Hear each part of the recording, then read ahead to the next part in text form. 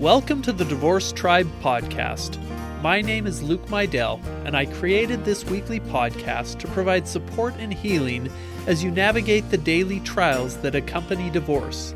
I have been where you are, I have walked that lonely road, and I'm hoping to share what I have learned and what I am still learning through others.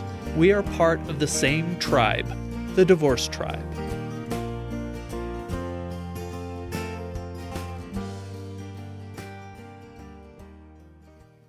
Welcome to episode 21. If I could turn back time, forgiveness and divorce. I don't know why I started with Cher. I'm not a big Cher fan. I guess I like some of her older stuff, but it's a good title, so I just chose it. So this week we'll be discussing how to forgive both your ex and yourself for the things that happened during the divorce, for the things that contributed to the divorce. And let me just say this, it has been a heck of an episode to prepare. I've struggled with it for a while because I'm not certain if forgiveness is necessary.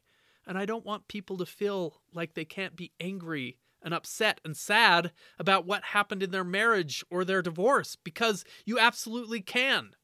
You know, I actually talked to my grandma about this today. She's been divorced for many, many years from my grandpa.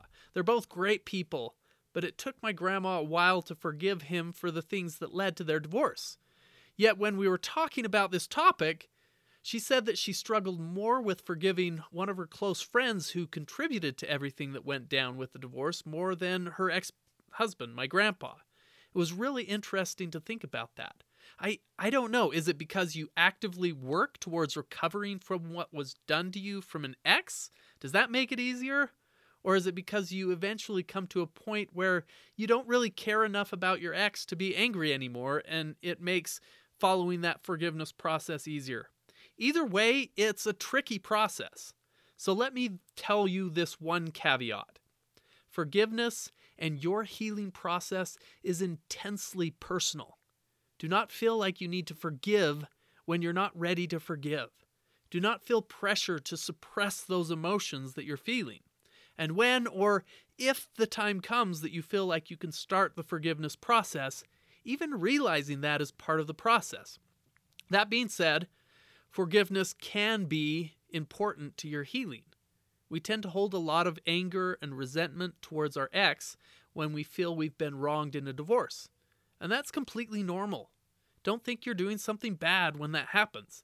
It can be hard to forgive what happened when it impacted you so deeply, when it impacted your family, your friends, your kids so deeply.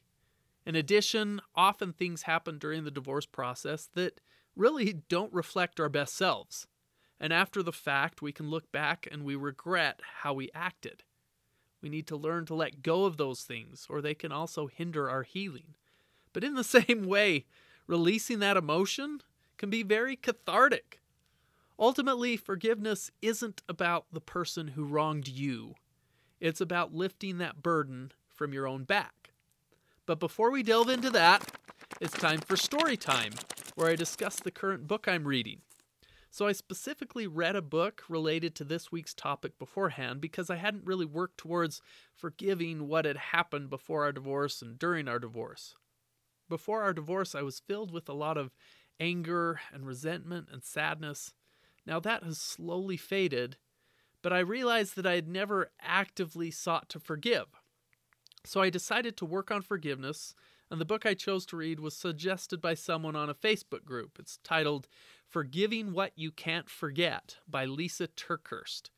Now, that title is important because there are many things that you cannot forget. There are moments during my divorce that I will never forget. The look on my daughter's face as we told her about the divorce, that first night when my world came crashing down, other crap that happened afterwards, I won't ever forget that. But I can work towards forgiveness. Either way, I'll be leaning heavily on this book during today's podcast because it was specifically written to address how to forgive those things that happened to you that you will never be able to forget. Now, before I share a specific part of the book for story time, let me just say that forgiveness, once again, is a continual process, just like healing from painful memories.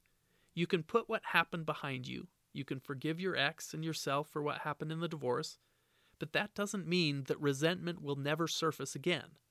That doesn't mean that you'll never feel angry for what happened once you forgive. So practice self-compassion when you feel those emotions, because it's a continual process and you'll continually need to work on it. Now, Lisa TerKeurst experienced something that many people who get divorced experience: her spouse cheating on her. And in this book, she goes through the emotions and struggles that she faced as she dealt with the despair, the hope, the desire for her husband to want to change, the hopelessness, and all of those emotions that go along with infidelity. In the initial chapters, she talked about the coping mechanisms that people use when going through a betrayal. For her, she was going to a therapy group, clinging to her Bible during the entire thing. Other people were talking about, falling into drugs, drinking, Netflix, like me, for example, casual sex, etc., as coping mechanisms. And then her counselor asked her a question.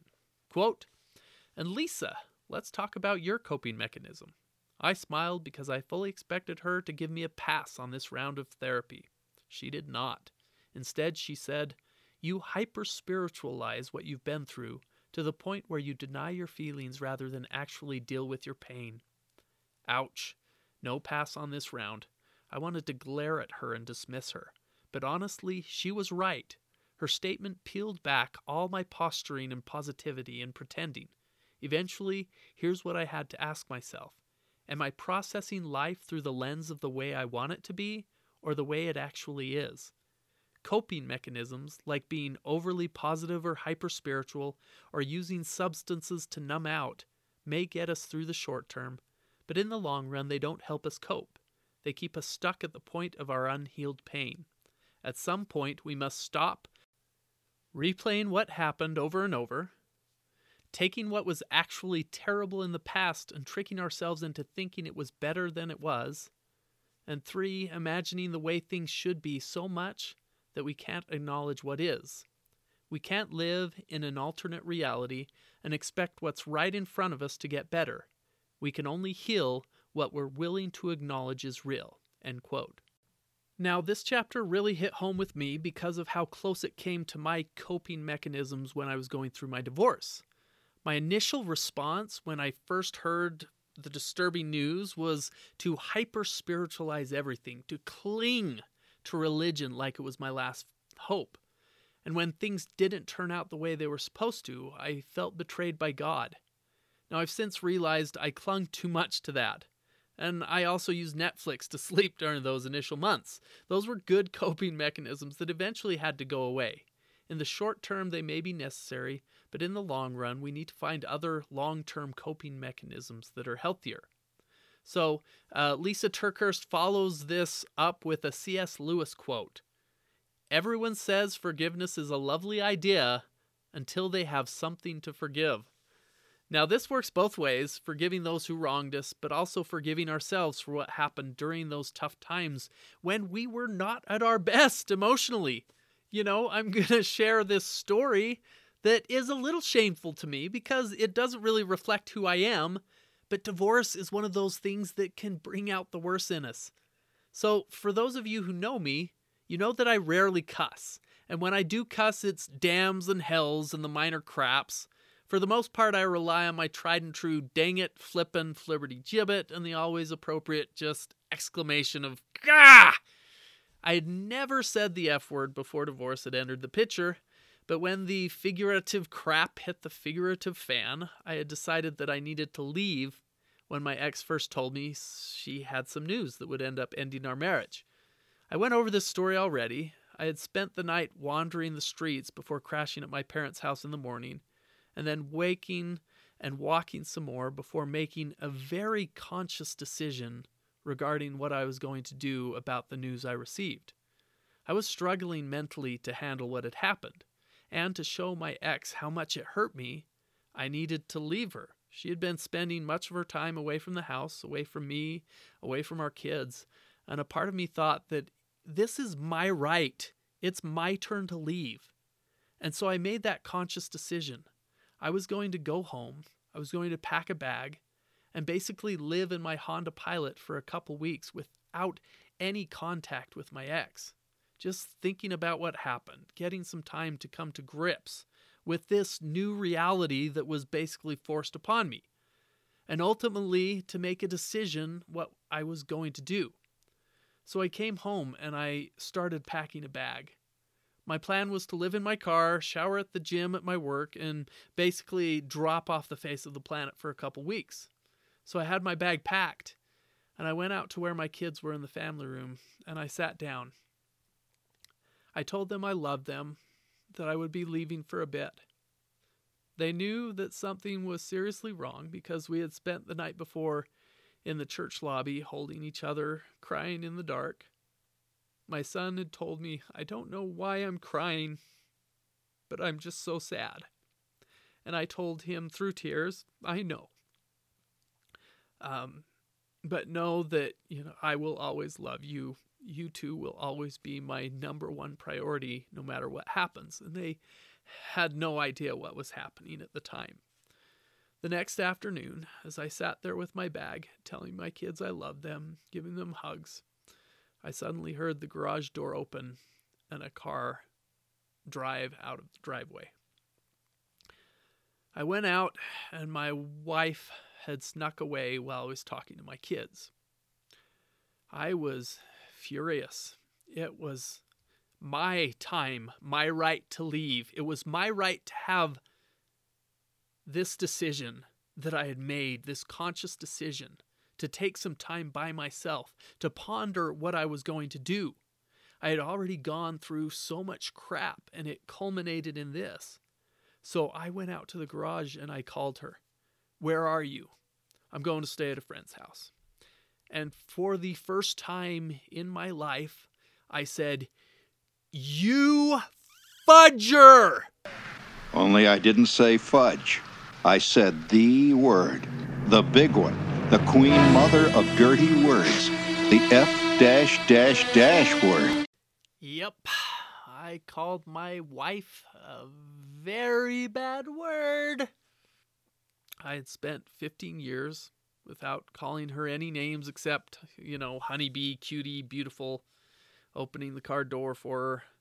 And here I was in extreme crisis mode, and I yelled something at her I had never said before. Now, that's not who I am. That's not who I was. I immediately regretted it. But that didn't stop me from yelling at her over the phone, asking her who the hell she thought she was, sneaking out as I was hugging my kids goodbye. That conversation is a blur. I can't remember much about it after that, but I went back inside and I sat down next to my kids and I told them, it looks like Mom is leaving for a bit. And for the next couple days, it was me and my kids in survival mode. Now, a lot of crap went on during my divorce, a lot of crap that I have had to focus on this past while as I sought to forgive. But in this instance, there were two things. I felt like I needed to forgive my ex for what happened. And two, I had to forgive myself for how I acted. Now, don't get me wrong. What I said, what I did was warranted. But it was also out of character. And I felt bad about it. Now, I'm on episode 21 and I'm only now talking about forgiveness. And it's probably evident why. After experiencing things in your divorce that you never thought you would have to deal with, forgiveness can be hard. Whether it's forgiving yourself for being a jackass or forgiving your ex for their part in the process. Now, in divorce, there are so many things that you can be angry at. Infidelity, abuse, anger, resentment, fighting, name-calling. For some people, it's the things that are said about you in court. And so it took me a while to figure this one out. And to be honest, I still haven't figured it out.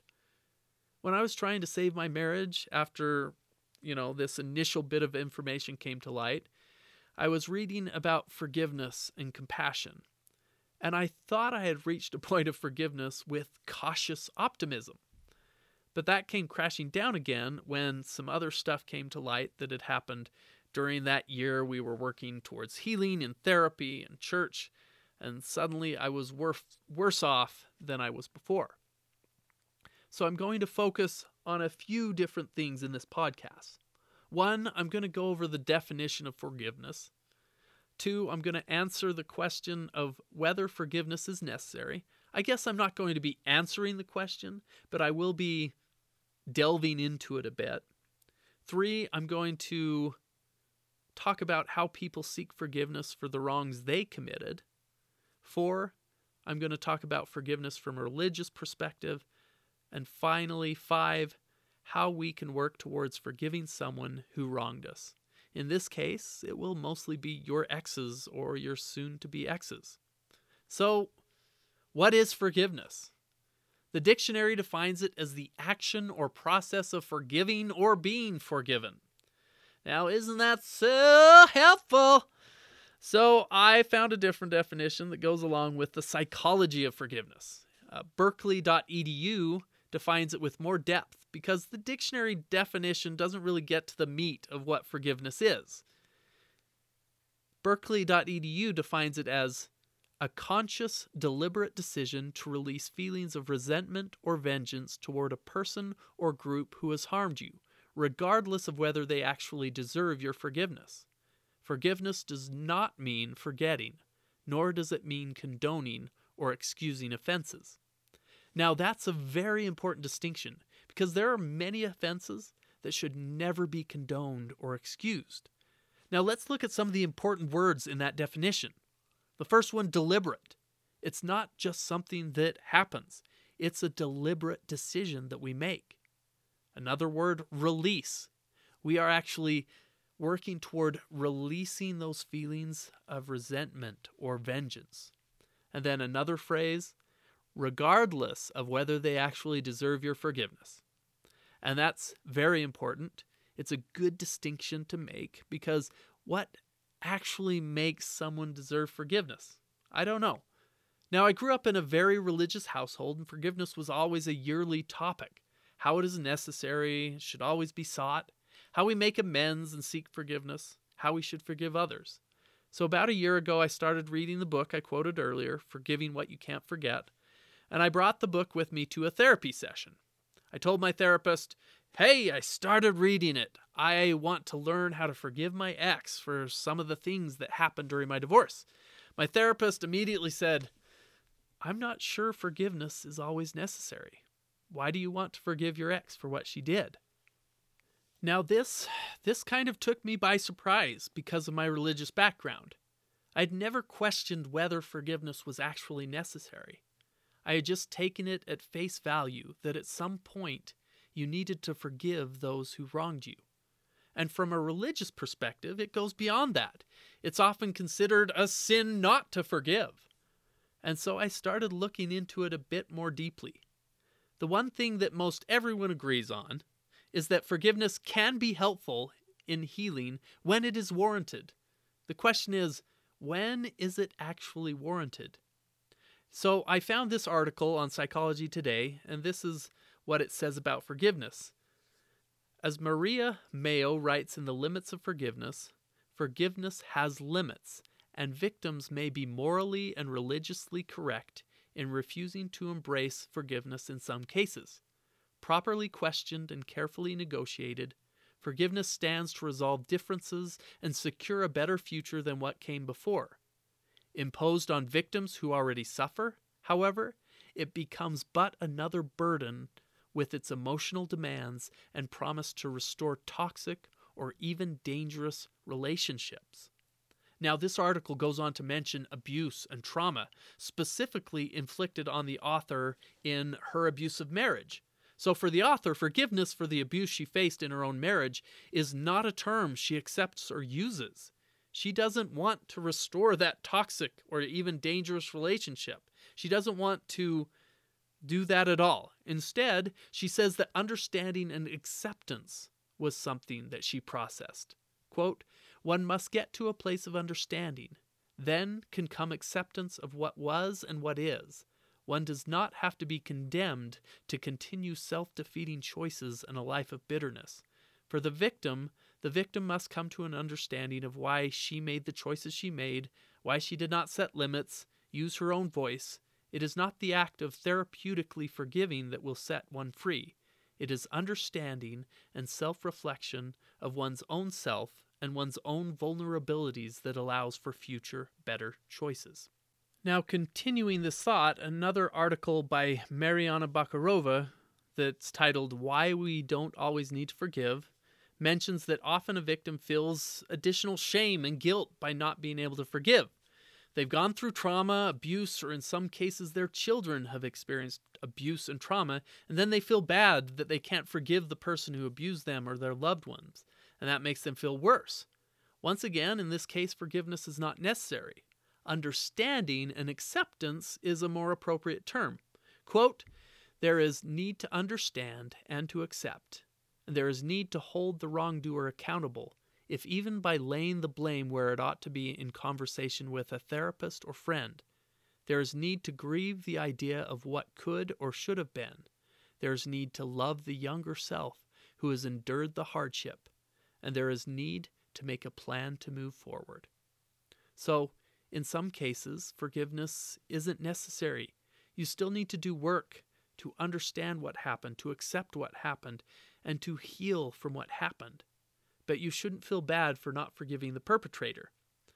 Now, let's move on to what if you are the cause of the divorce? What if you were the cheater? What if you were the one who was abusive? If you were calling your ex names or things like this? At this point, although this diverges from some advice I've read, I don't think you should be the one asking for forgiveness. That places a burden on the victim that is not theirs to bear. But there are steps that you can take to repair whatever wrongs you committed. One, you must understand what you did wrong. So, how did you actually hurt this other person? Two, you must admit that what you did was wrong.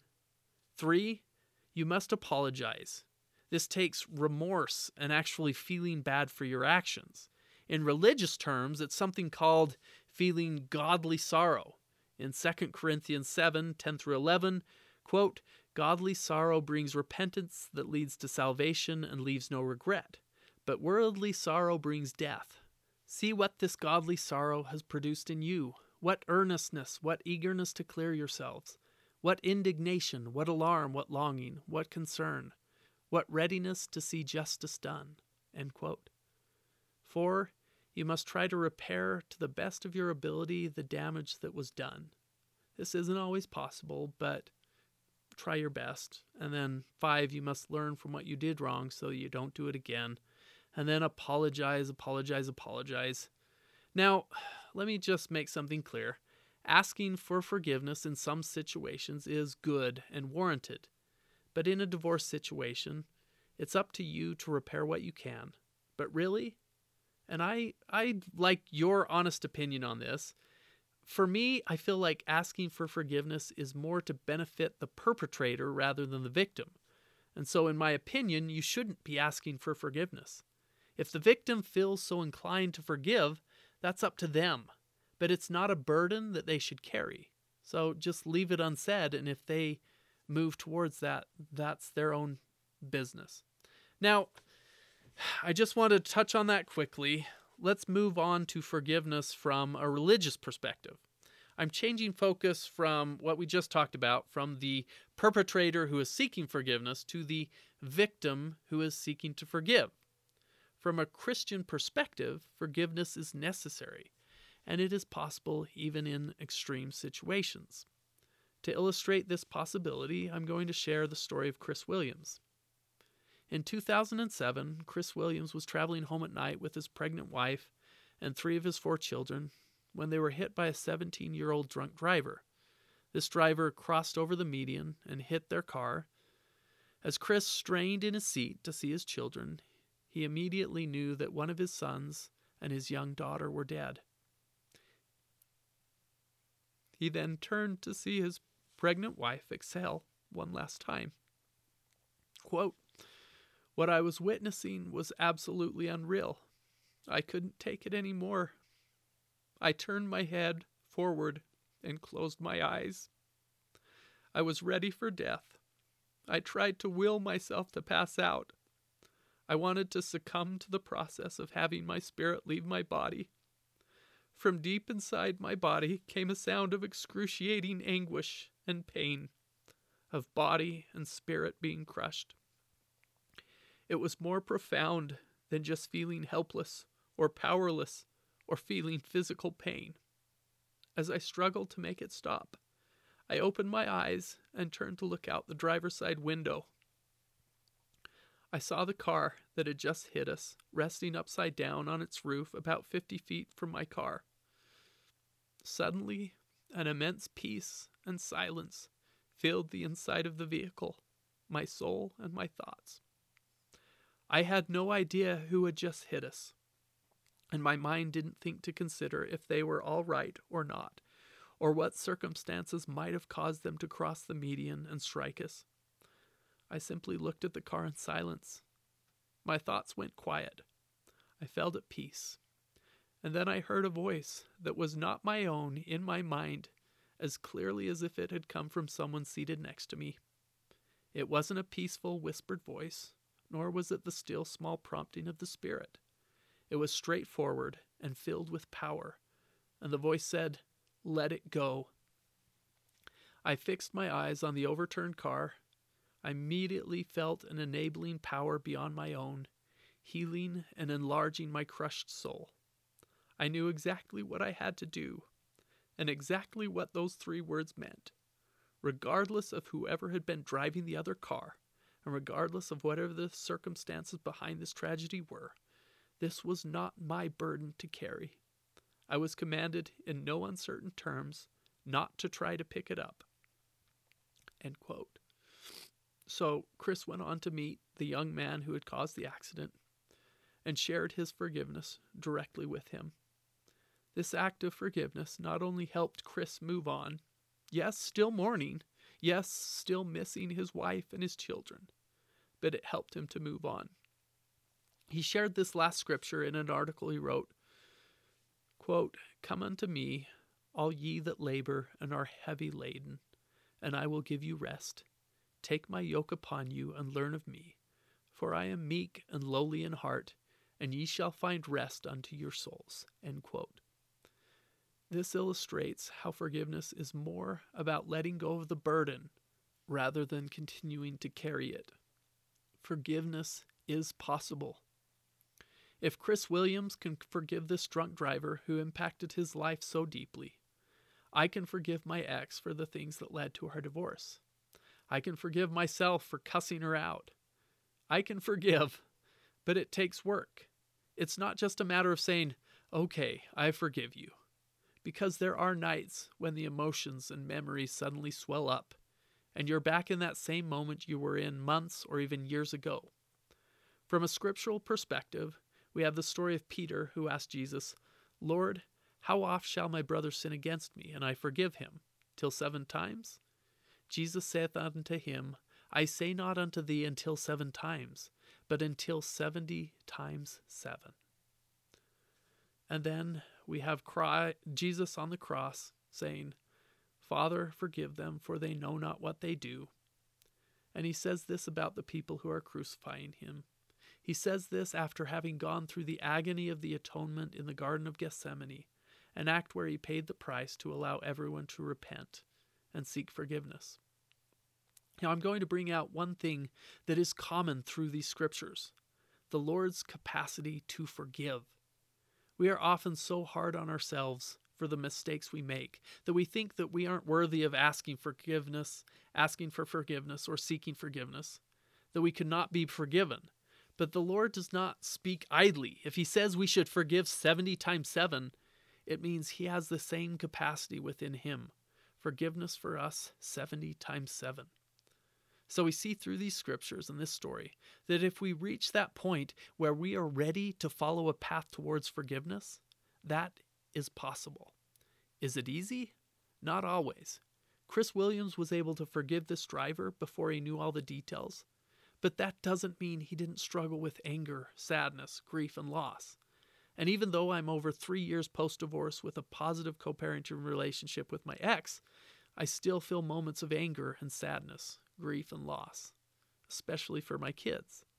Forgiveness isn't a one-and-done action.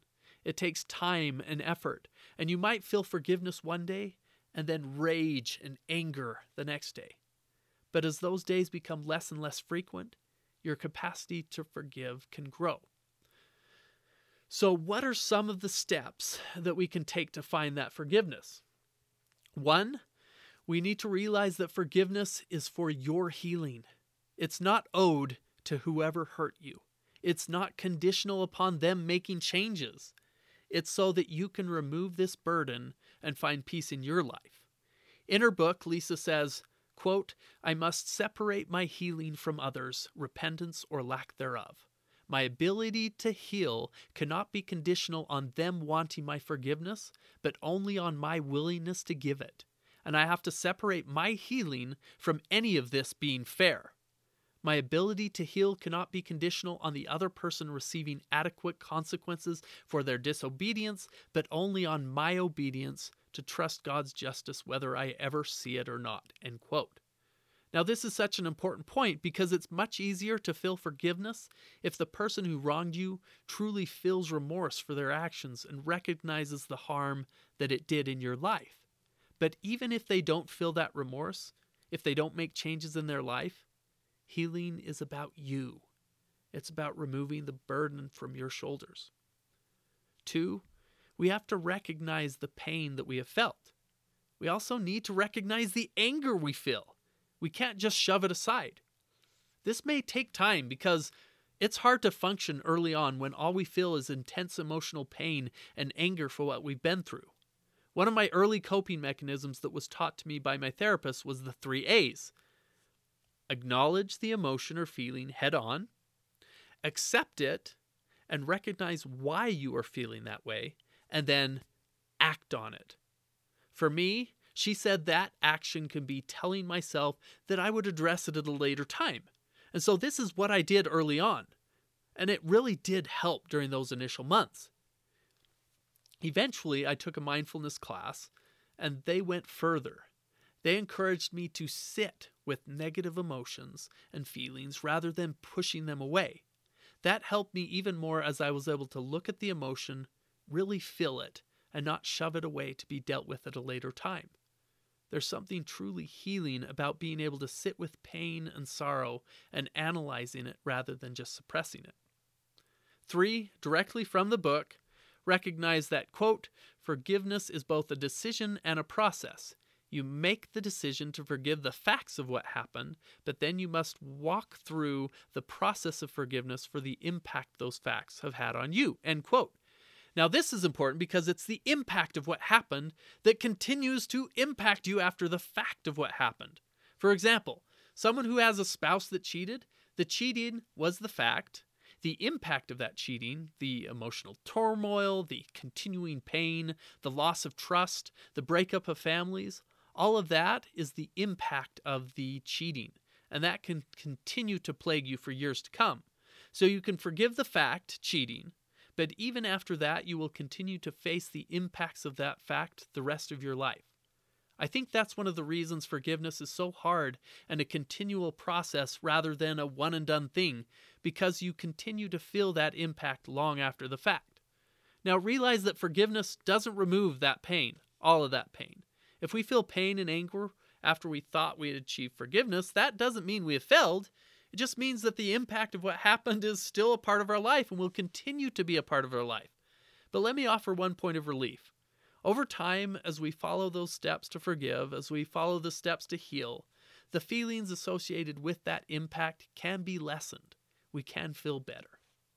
4, we can put ourselves in the other person's shoes. Recognize the part we played in the divorce, if we did play a part, just throwing that caveat in there for some of you, and then show some sympathy or empathy.